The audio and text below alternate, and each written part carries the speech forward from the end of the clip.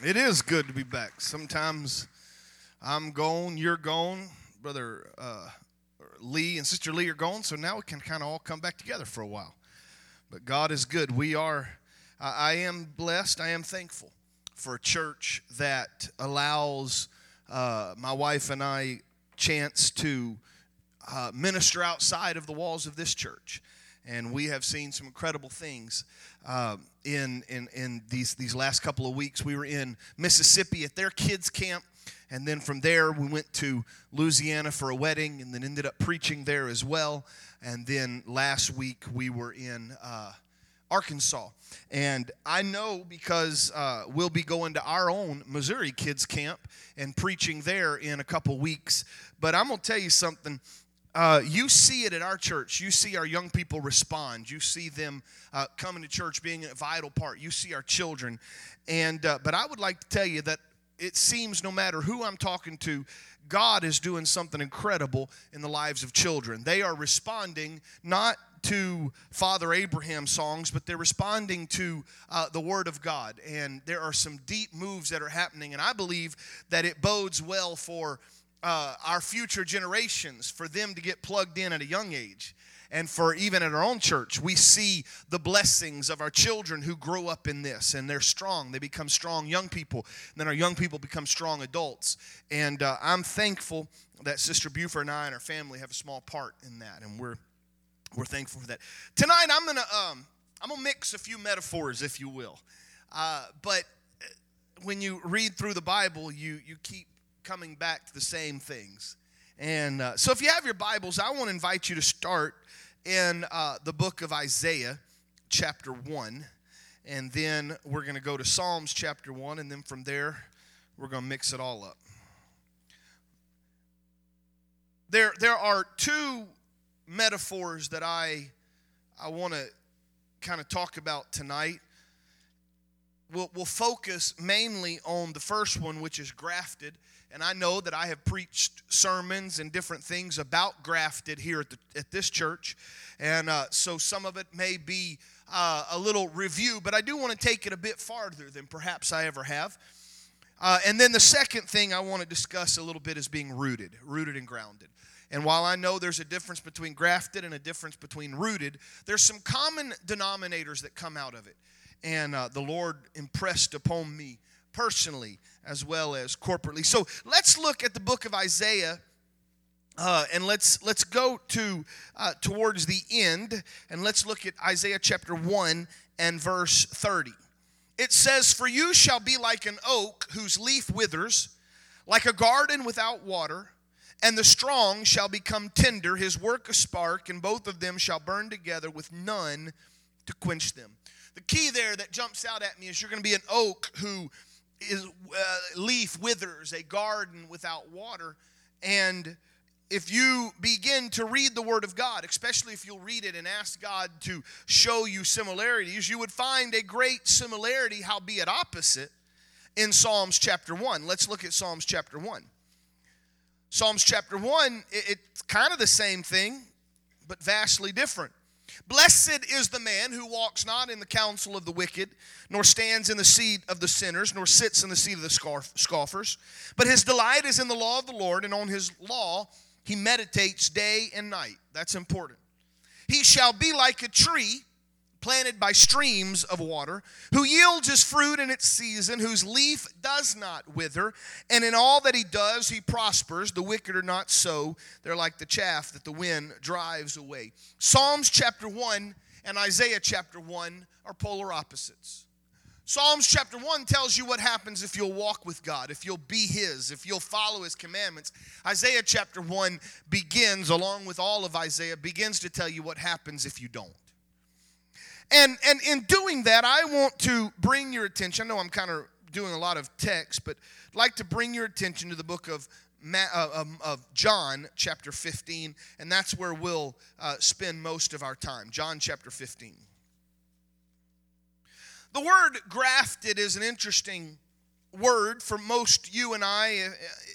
grafting, we think of skin grafts and bone grafts and things in the medical field. And the principle is still the same. You take something, you connect it to something living, and then that which is connected begins to live itself. That's the process of grafting. You've heard me preach here a time or two that my dad knows the art of grafting. You've heard me talk about the tree that I broke playing softball or baseball in our backyard and knew I was going to get in trouble. And Dad comes out with a pocket knife and he whittles away on it and he duct tapes them two back together. And now some 25 years later or so, that tree is still alive and that branch is still there. It used to have remnants of duct tape. It's now grown a little big. But it's the art of grafting. And I have preached that we, you and I, Gentiles, we were grafted in to the vine. That there seems to be a linear progression of the vine, if you will, that the original that should have been was the children of Israel. God said, you're my chosen people. You're who I've chosen. I want you to walk with me, live for me, follow my commandments. And if you do, in reality, everything's going to be great. And of course, Israel doesn't. Israel looks at the prophets and doesn't do what the prophet says. It kills the prophets, ultimately kills Jesus who comes, the Messiah. And because of that, Jesus said, I haven't given up on the Israelites. I've not given up on my chosen people, but I'm going to allow others to be grafted in. And so the wound of Calvary opens up a position for you and I to be connected to the true vine. And so now you and I have life because we are connected. That's what I've preached. That's kind of the message that I've gone from, called the graft. But I was thinking a little bit more about what it truly means to be grafted. Not just the concept of God choosing you and I, not the fact that he was wounded and bruised so that you and I could have life more abundantly, and all of that is true, but could we take it a bit further? What does it mean to be connected to him? So if you have your Bibles, would you turn with me to the book of John chapter 15? Let me read it and then let's go back a little bit in it. He says, I am the true vine, and my Father is the vine dresser. Every branch in me that does not bear fruit, he takes away. And every branch that does bear fruit, he prunes, that it may bear more fruit. Already you are clean because of the word that I have spoken to you. Abide in me, and I in you. And the branch cannot bear fruit by itself unless it abides in the vine. Neither can you unless you abide in me. For I am the vine, and you are the branches, and whosoever abides in me, and I in him, it is he that bears much fruit. For apart from me, you can do nothing. And if anyone does not abide in me, he's thrown away like a branch and withers. And the branches are gathered and thrown in the fire and burned. But if you abide in me, and my words abide in you, ask whatever you wish, and it will be done for you. But that by this my Father is glorified, that you bear much fruit, and so prove to be my disciples. And again, he follows that up by saying, keep my commandments, and you'll abide in my love. Abide. You find this, I am the vine, and you are the branches. The vine, if you will, refers to Jesus. It's the fact that out of Jesus proceeds life. You don't have life apart from him. You don't have life apart from what he gives. You don't get any of that. But this vine, if you'll be grafted in, another place, talking about the Gentiles, another place says we were a wild vine. Any of you have any wild grapevines on your property anywhere? Nobody? Some of you do. We've got wild grapevines at my dad's house, and they will produce grapes, but they are not like grapes you and I would recognize. I have eaten a few of them. They are the bitterest, sourest, nastiest thing you'll ever have. And they're tiny. They're about the size of a BB. They're not these great big old golf ball sized grapes that you buy at the store. There is a difference between a wild, undressed, and I don't mean that they're naked. I'm talking about dressing. That's what you talk about when you refer to a vineyard. It's part of how you cultivate the vineyard, how you work in the vineyard. And wild vines that are able to do whatever they want, they will never produce the fruit. But if you are a cultivated vine, if you are a vine that someone has taken time to make sure everything is right and there's pruning that takes place, we'll talk about that in a moment. There's pruning that takes place and all of it, then something good is produced. The greatest thing that you and I can ever do in our life is to be fruitful for Christ's sake. There's a lot of reasons, there's a lot of ways, there's a lot of things that we could judge someone's spirituality, if you will. We could judge their Christianity, if you will. But I will tell you that the greatest way you can judge one's Christianity is, are they fruitful? And then you ask, what fruit? Well, you could go to Galatians chapter 5 and you could read, we may get there before tonight is over. You can read about the works of the flesh, which means if I see works of the flesh as the result of somebody's life, it tends to let me understand they're not operating in the Spirit. They're being led by the flesh. They're being led by the enemy. They're being led by their carnal desires. But if I look out and I see someone that is producing the works of the Spirit, the fruit of the Spirit, then that tells me they have been cultivated. They are tapped into something. Perhaps I would start this way. I don't know how you and God communicate. I don't know if God wakes you up in the middle of the night. He doesn't do that for me. Either that or I sleep way too hard and I don't recognize it. I've had people tell me, man, I had this awesome dream. I woke up, wrote it down. Now I wrote a book. I wake up, I have no idea what happened that night. My wife will tell me the house burned down, the tree fell over in the yard, the kid was up screaming. I know nothing. When I go to sleep, I'm gone. I don't dream too much, or at least I don't remember them. So God doesn't speak to me like that. He has yet to write on the wall. I sometimes wish he would. It would be nice when I need him. Just write on the wall like you did for the king there in Daniel's time. Just write it on the wall, I'll have it. He doesn't do that. Instead, it's these small tidbits that he impresses in my mind, usually around the word, and he'll remind me. And today he reminded me of something that kind of began to help me catalyze this message. And that is, one of the greatest things that you get from the vine is life itself. Take a branch off a tree, cut a branch, throw it on the ground, it dies. It may not die right away. It may still have green leaves for a long time. It may even have some fruit still on it for a while. But much like Adam and Eve started dying the moment they were kicked out of the garden, when you were separated from the vine, when you're separated from Jesus, you begin to die. Without going into a lesson on horticulture, the fact that the trunk, or the vine, if you will, most of you, maybe we're not as familiar with grapevines. Let's think of a tree. You could say the same thing. Jesus could have said, I'm the trunk and you're the branches. The trunk is what you derive your nutrients. Those roots run deep into the ground. From the roots, they're bringing up moisture and water, and the sap flows back and forth. I know there's things that happen in the leaves, but you draw your strength from the trunk. The Lord began to speak to me, and He said, Brandon, how many times do you rely on the trunk when you need something big, but you don't rely on the trunk on a day-to-day basis? I mean, I don't have to call anybody out. I know my congregation. I know my audience. Every one of us. We get into a life-altering situation. We get into one of those moments where we really need God, and suddenly we're fasting 5 days a week, and we need to hear from God because I need something from Him. And then He asks, well, what do you do the rest of that time? I'm struck. This is where it hit. It's the Lord's Prayer.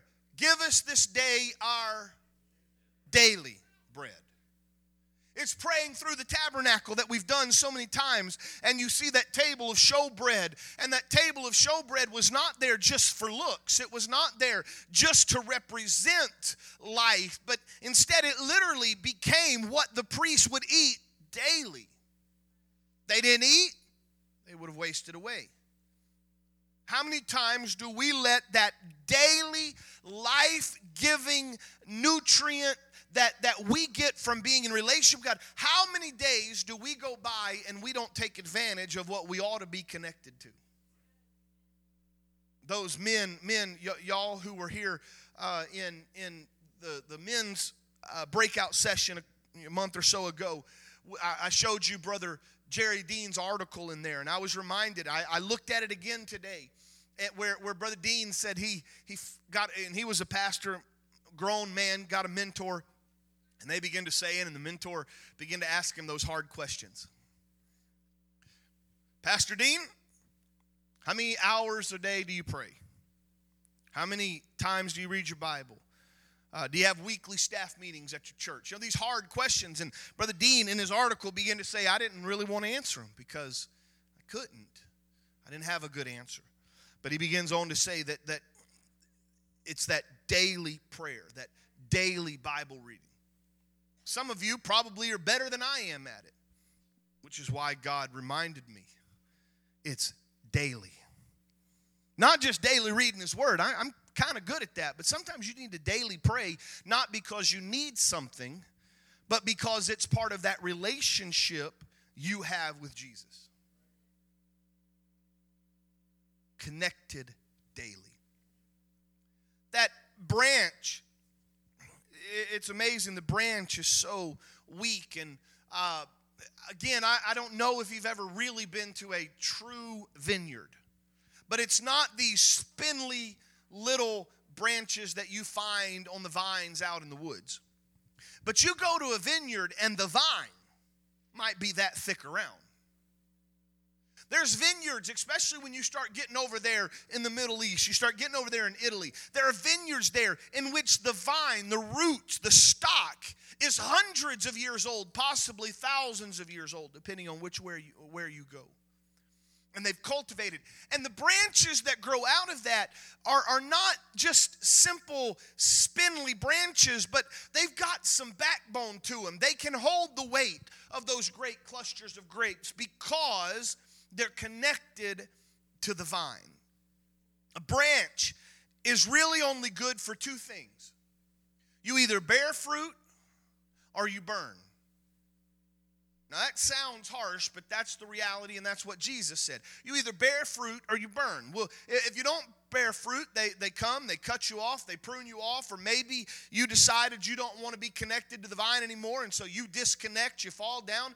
You're good to create a little bit of a fire, maybe give somebody warmth. It's good. The branch, though, on its own, you and I are incapable of producing fruit by ourselves.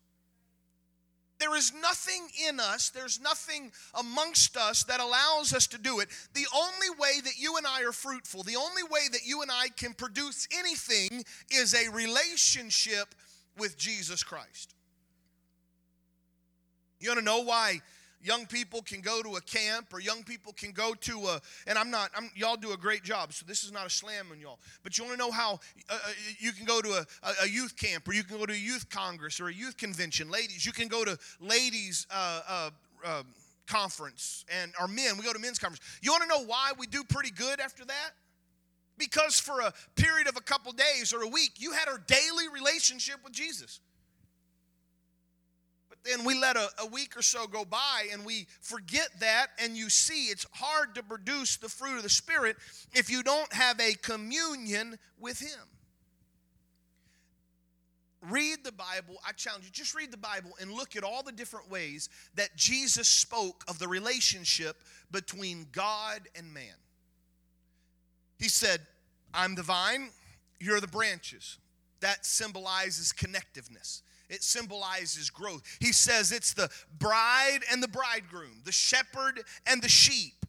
And in any one of those, if you are separated from the other, you're not going to make it. If the sheep separates from the shepherd, his chances of being picked off by a lion or a bear become much larger. Let a marriage one separate from the other, and you find that it's there. And marriage, let's walk a little bit further. Marriage may create the union, okay? You can be grafted into the vine. And by the way, that grafting is done at salvation. When you've repented of your sins, when you've been baptized in Jesus' name, when you've been filled with the gift of the Holy Ghost, you were grafted in. It's not a one-time thing, because for some of us, we repented one day, got the Holy Ghost another day, got baptized another day. But that one moment, that's a grafting. When you looked at your spouse at the aisle and you said, "I do," that was the union. But it takes, especially in a marriage, it takes daily love. It takes daily devotion. It takes daily communication for that union to grow. For the bride, or for the vine and the branch, it takes daily connection. It takes daily communion. It takes daily relationship for something to happen. And you and I need to understand we're the branch and we need the trunk. In the Word of God, especially here in John chapter 5, 11 times it uses the word abide. It's also translated in that same chapter as continue in verse 9. It's translated as remain in verse 11. What does abide mean?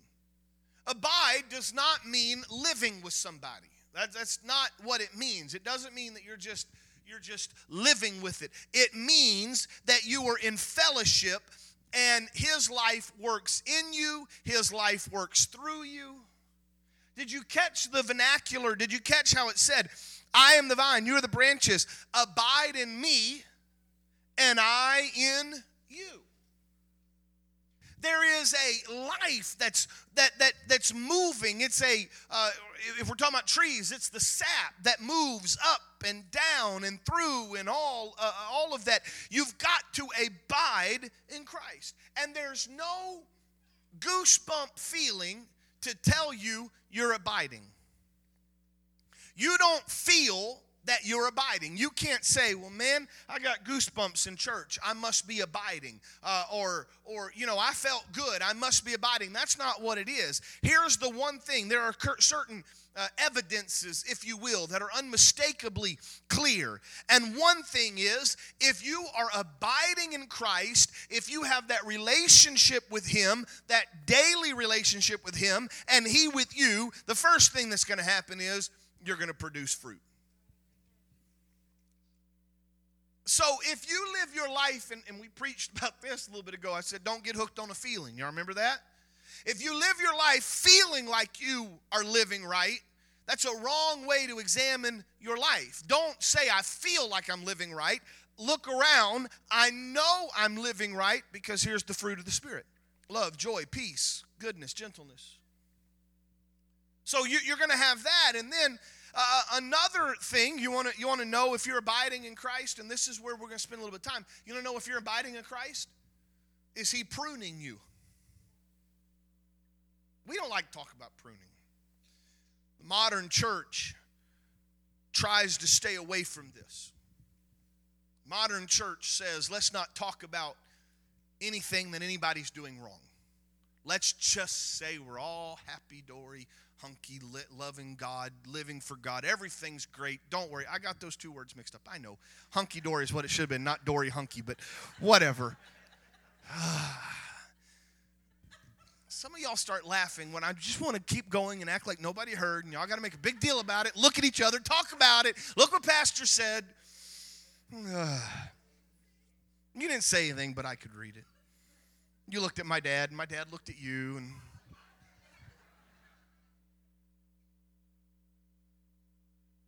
like y'all, I'm going to let y'all preach next time. Just every one of you going to have a church service. Y'all got to all preach. That way you can get up here and feel what I feel. You ready, Sister Buford? It's all Dory Hunky. I like it. Nobody wants to talk about the pruning process. Nobody wants to talk about the chastening process. Read Hebrews. Nobody wants to talk about the fact that those he loves, he also chastens. There's another thing that you'll find. Here's how you know that you're abiding. Here's how it knows that you are in a daily fellowship and relation is John chapter 15, verse 7. If you abide in Christ, your prayers are answered. Now, I know I could go on a whole a Bible study about prayers and the answer of prayers. Sometimes our prayers are not answered because we don't ask right. If you're praying, God, let me win the lottery, chances are your prayers are not going to get answered. Okay? That has nothing to do with the relationship. That's nothing to do with, you're asking the wrong thing. Okay? Other times, your prayer has been answered, but it wasn't answered the way you thought, and so you haven't recognized that it was answered. Okay, that's another. But in reality, most of the time, the reason our prayers aren't answered is probably because we're asking God to do something instead of being in a relationship with Him. In fact, I could go out on a limb and say that if you're in a relationship with Him, sometimes you won't need those prayers answered because you didn't get yourself in that stupid situation to begin with. And so it is that you get that. Another one, John 15:9, verse 12, verse 13. Another way that you know you're abiding in Christ, that relationship is there's a deepening love for Christ. It's something that gets deeper. It's a love for the other believers. Another one says in verse 11 that you will experience joy. But this abiding in Christ, other than that first grafting experience of salvation, it's a ongoing relationship. It's an abiding relationship, and to keep on the terms of horticulture, it's a cultivating relationship. I did not inherit my dad's green thumb. I try. But you see, my dad, he wakes up on Saturday morning and he says, I'm going to go out and I'm going to weed the garden today. And he loves it. If you've ever been around my dad, you know he likes to weed. If we had an outdoor service today, at the end he'd be weeding the flower beds out there because he likes that. I wake up on Saturday mornings and say, hey, there's weeds in the garden. I'm going fishing. So every year, I have grand dreams of growing tomatoes and peppers and all of that. My dad will get 400,000 billion tomatoes out of one plant. I get 3. But here's why. Are you ready? I don't have the area that he has. So I've learned I've got big pots. You can grow tomatoes in pots, and you can do a great job. So we put them around the patio, and we do that. But here's what happens. I start off good in the spring. Kids are in school. I get up, we water. It rains from the sky. It waters them there. I don't have to water. The sun is shining. Everything is good. And then summer hits, and we start traveling. And it stops raining in the summer. Thank you very much.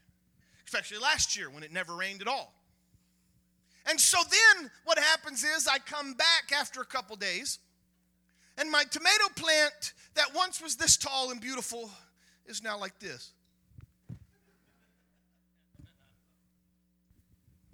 And so it hasn't dead. It's not dead yet, okay? I say, I got to water it. So I drown it with water. And what's cool is you can come back in about 30 minutes, and that tomato plant will grow. But here's the thing. That drastic cycle of drought, water, may keep the plant alive, but it's not conducive for fruit. And in our lives, far too many times in our relationship with God, we drought, water. Drought, water. You come to church and you are withered and you are droopy and you have no water. You come to church, God moves, you pray a little bit around the altar, God's living water fills you up. You stand up, you perk up, and you walk out, and then 3 or 4 days later you come back to church and you're droopy because nothing happens in your life between Sunday and Wednesday. And while Sunday and Wednesday church may keep you alive, it's not conducive for fruit. And so this year, I'm trying to be a little bit better. Thank you for the Lord for letting it rain copious amounts even into late June. But so far, so good. And I got lots of little tomatoes on there, so hopefully I will get more than 3 tomatoes from my crop. But sometimes they need watering before they look like they need watering. And we would be good in our life, in our relationship with God, to delve into God's word, to pray, to have that relationship before you look like you need to pray or have that relationship. Does that make sense? So it is. Then so that's the abide. That's the branch and the relationship between the branch and the vine, or the branch and the trunk. But then you have this vine dresser character, the one that cultivates, the one that works. And we've preached, and one of the things that I love in the Bible is that intercession of the keeper, where the man had a vineyard. And while he was there, he came to check out the vineyard, and there was a tree that wasn't producing. And he said, just cut it down. I'm sick of it. Just cut it down. And the keeper of the vineyard said, no, I think it will produce. It just needs a little bit more help. Let me dig around it. Let me put some compost around it. Let me really water it. Let me prune it and see if it doesn't produce. Give me a moment. There's this understanding that there is a vineyard, and God loves His vineyard, you and I. And God has designed it that He wants you and I to be fruitful. There's nothing about God's nature or God's way or God's love. God never desires for anybody to fail. God never desires for anybody to go to hell. God never desires that anybody should mess up. In fact, the Bible tells us the exact opposite. He's patient, long-suffering, not willing that any should perish, but all should come to repentance. He wants you to succeed, and so in doing so, He will do whatever it takes to make sure your branch produces fruit. And so if you look at the progression in John chapter 15, it starts by saying no fruit, and then much fruit, or more fruit, and then much fruit. Because God's way is always a way of growth. Look at your neighbor and say growth. If you're not growing, you're not following God. If you've been in church for 20 years and you haven't grown any, something's going on. There should always be a growth. And so this is the one that really, it got me today. When I began to look at and research.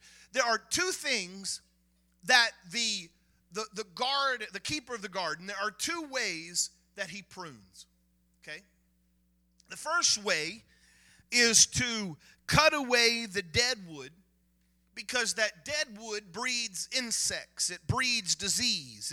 It does that. So a true master gardener understands that, if I got a dead branch in the tree, it's not just that it looks bad, but it produces insects, it produces rot, and then if it kind of starts to eat away, and now there's holes in it, now water gets in there, and so a good gardener will cut away the dead.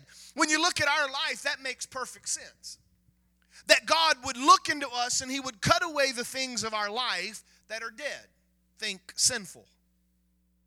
That's what salvation is all about. That's what it is. He comes in and He says, as Paul said, I look at my life, I look at my flesh, and in my flesh there is no good thing. And so God comes in and he whittles away and he scrapes and he changes the whole look of your life. Yeah, you might have had 5 branches, but 3 of them were dead, so he cuts them out. But the 2 that are there are going to grow.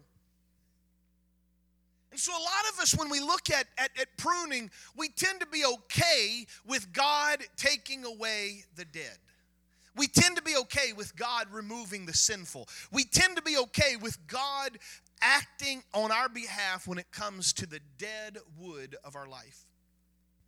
But a true pruner, those who have been trained, they know where to cut and how much to cut. They even know the angle at which to cut. But the second part is the part that you and I might be a little bit more uncomfortable. It's when they cut away the living branches. So, again, I know most of us don't operate in vineyards. Most of us don't operate when it comes to even fruit trees. So maybe this will make sense. Growing up, go back to Dad, growing up we had tomatoes. We've always had tomatoes. I love tomatoes. I'd not mow the garden, that's bad. Don't ever mow the garden. That's a very bad thing. I would mow the yard. We had a big yard, a little over ½ acre. And I would mow the yard. And I would make a big pass, and it always took me by the garden. I'd get off, I'd pick me a handful of those little cherry tomatoes, and I'd eat them while I mowed the garden. Can't mow the garden. Mow the grass. I'd come back to the garden. I'd get a few more handfuls. But Dad always taught us, and any of you that have tomato plants, you'll notice that when a tomato plant, you kind of have a stalk or a trunk. I mean, sometimes it's multiple. But you have, your big, thicker part. Then branches grow off, and these little branches will grow in between. And we always called them sucker branches, sucker. And Dad would pick those suckers out because most of the time those sucker branches, they don't produce a lot of fruit. When you go to a tree, a fruit tree, there'll be branches that will grow, but they don't really produce fruit. But what happens is that living branch requires nourishment. It requires nutrients. It requires stuff to grow.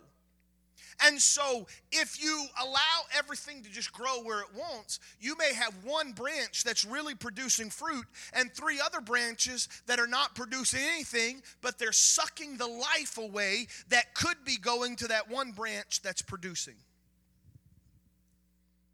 And so it is that sometimes the keeper of the garden cuts away the living branches so that the life of the vine would not be dissipated and the quality of the crop jeopardized.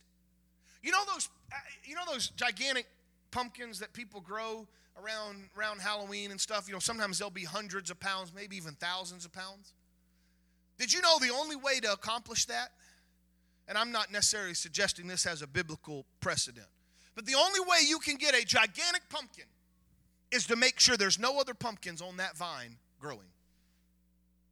Because they want all of the nutrients and nourishment to go to that one pumpkin. So here's where it comes to you and I. The pruning process is the most important part to be fruitful. I want you to listen to me very carefully. The worst punishment that you and I could ever endure is for God to give up on us and say, I'm not going to ever prune you again. For God to that's what it really means when God says, I've turned you over to a reprobate mind. It means God says, do whatever you want to do. I'm quit. When God says, I'm not going to help you anymore. I'm not going to chasten you. I'm not going to even let your conscience speak to you. Just do whatever you want to do, and I'll sit back and watch your life be ruined. That's the worst punishment you and I could ever endure. For God to leave us alone. But if God loves us, then God prunes us. And God is encouraging more fruit for His glory. In fact, I would say that if you could go out to an apple tree that in a garden, and some of us, we've had a few little trips to Eckards or wherever it is, if you could go talk to those trees and you find that branch that's just absolutely drooping under the weight of its fruit, it would tell you, I'm thankful for the one who prunes. It hurts a little bit, but look at the fruit that comes. In fact, I would tell you today that perhaps you should think of it this way. You're never more closer to God than you are when He prunes. You're never more closer to God than when He cuts away the dead wood that causes you trouble. And often when He cuts away the living that's robbing you of spiritual vitality. It goes back to Paul saying, I lay aside every sin, that's the dead wood, and I lay aside every weight that doth so easily beset me. Sometimes God steps in and He says, Brandon, I got to take away a few things so that your life can be focused on producing fruit. He prunes us most simply through His word that convicts and His word that cleanses. Or another time in John chapter 13, the word purge is the same as the word clean. He chastens us. The word, I'm going to tell you right now, if you are only getting your conscience strengthened by preaching on Sundays and Wednesdays, you're missing out on a vital thing. I want to preach the truth. I hold the weight of preaching behind this pulpit. It's the greatest weight that I carry, to realize that I've got to preach to 100 plus people every week and multiple times a week, and make sure I preach the Word of God to them and speak the Word of God to them. But if you're not getting the Word for yourself on a Monday and a Tuesday and a Thursday and a Friday and a Saturday and even Wednesdays and Sundays, you're missing out on what God wants to do. He's convicting you through His Word, and He's cleansing you through His word. That tree would say, hey, don't take that branch away. I like that branch. It's still a good looking branch. Sometimes God prunes things that we might think we love or we might think is precious. But when you look later in life, and many times we see this as we grow, as we mature, but also spiritually mature, we look back and we say, I'm so glad God removed that. Because look where I'm at now. Look at the fruit that I'm producing. And here's the thing. Are you ready? The more that you abide in Christ and Christ in you, the more fruit that you bear. And the more fruit that you bear, God has to prune you more so that the quality or the quantity keeps up with the quality. You ever notice that them crabapple trees produce more fruit than about any other tree in the world? Those crab apples that nobody eats and nobody wants, and the birds eat them, and then they bomb your car with everything of that, and nobody wants them, but they sure do love to produce fruit. The goal is not how much fruit you produce. The goal is the quality of the fruit that you produce. But there is a correlation between the quality and the quantity and the pruning. A tree or a vine that has been pruned properly will not only produce better fruit, but it will produce more of that better fruit than one that was left to its own devices. And so it is that God says, if you'll abide in me and I in you, if you'll be connected, let that relationship flow. I'm in Christ. He's in me. It's a two-way street. That life. I told you I was going to talk a little bit about rooted. Those roots that are deep into that living water. Read Psalms 1. I want to be that. I want my roots deep. I want to drink from that living water, but I can't have drought and then the water, and then drought and then the water. It's a daily relationship that comes. And if you will abide in Him and He in you, and daily get what you need, and daily commune, and daily have that relationship, if you allow Him to convict, if you allow that conscience to speak, if you allow Him to prune, then I will tell you He's glorified by a better crop and a bigger crop of the fruits of the Spirit. And so it is that we get to the fruit. It's interesting that the fruit is not for you. The branches don't eat their fruit. I know that's new stuff for y'all, but that's the things I think about. Nowhere does the branch look at itself and go, that's a good apple. I think I'm going to eat that apple. No. The fruit is for others. So it is that the fruit of the Spirit, I'm not going to take time to go there. Go look at Galatians chapter 5. Love, joy, peace, all of that. There's a lot of those things that can be counterfeited by the flesh, which is why in that same chapter he talks about the works of the Spirit, and he mirrors that or shows the opposite of the fruits of the Spirit. Works of the flesh, fruit of the Spirit. Make sure I say that right. Here's one of the things that really sets apart good fruit from counterfeit fruit. And that is that the fruit that you produce, if it's right, if it's of God, it has seeds inside that when spread, produce more fruit. There's some things there's a few seedless grapes and stuff like that, but you're not going to ever get anything out of that. I mean, it may taste good for a season. It may be okay for a while, but you're never going to have any growth out of that. And if you really would like to take a Bible study, go look at the works of the flesh and understand that those works of the flesh are things that, if you will, they don't have seeds that produce fruit. It's a one-time, as the Bible says, sin, it might be good for a season, but after that, it's destruction. But a true branch, united with the vine, always bears fruit. It may not be a bumper crop every time, but you're going to bear fruit. And Jesus was teaching this. Jesus was teaching that in order to be fruitful, you've got to be in relationship with the vine. And if you're unfruitful, it means you're not in relationship with the vine.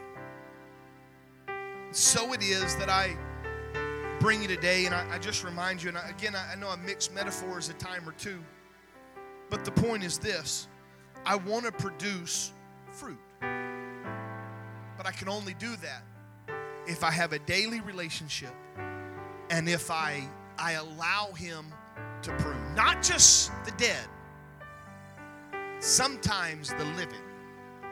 Because He knows that if He'll remove that from my life, I can produce more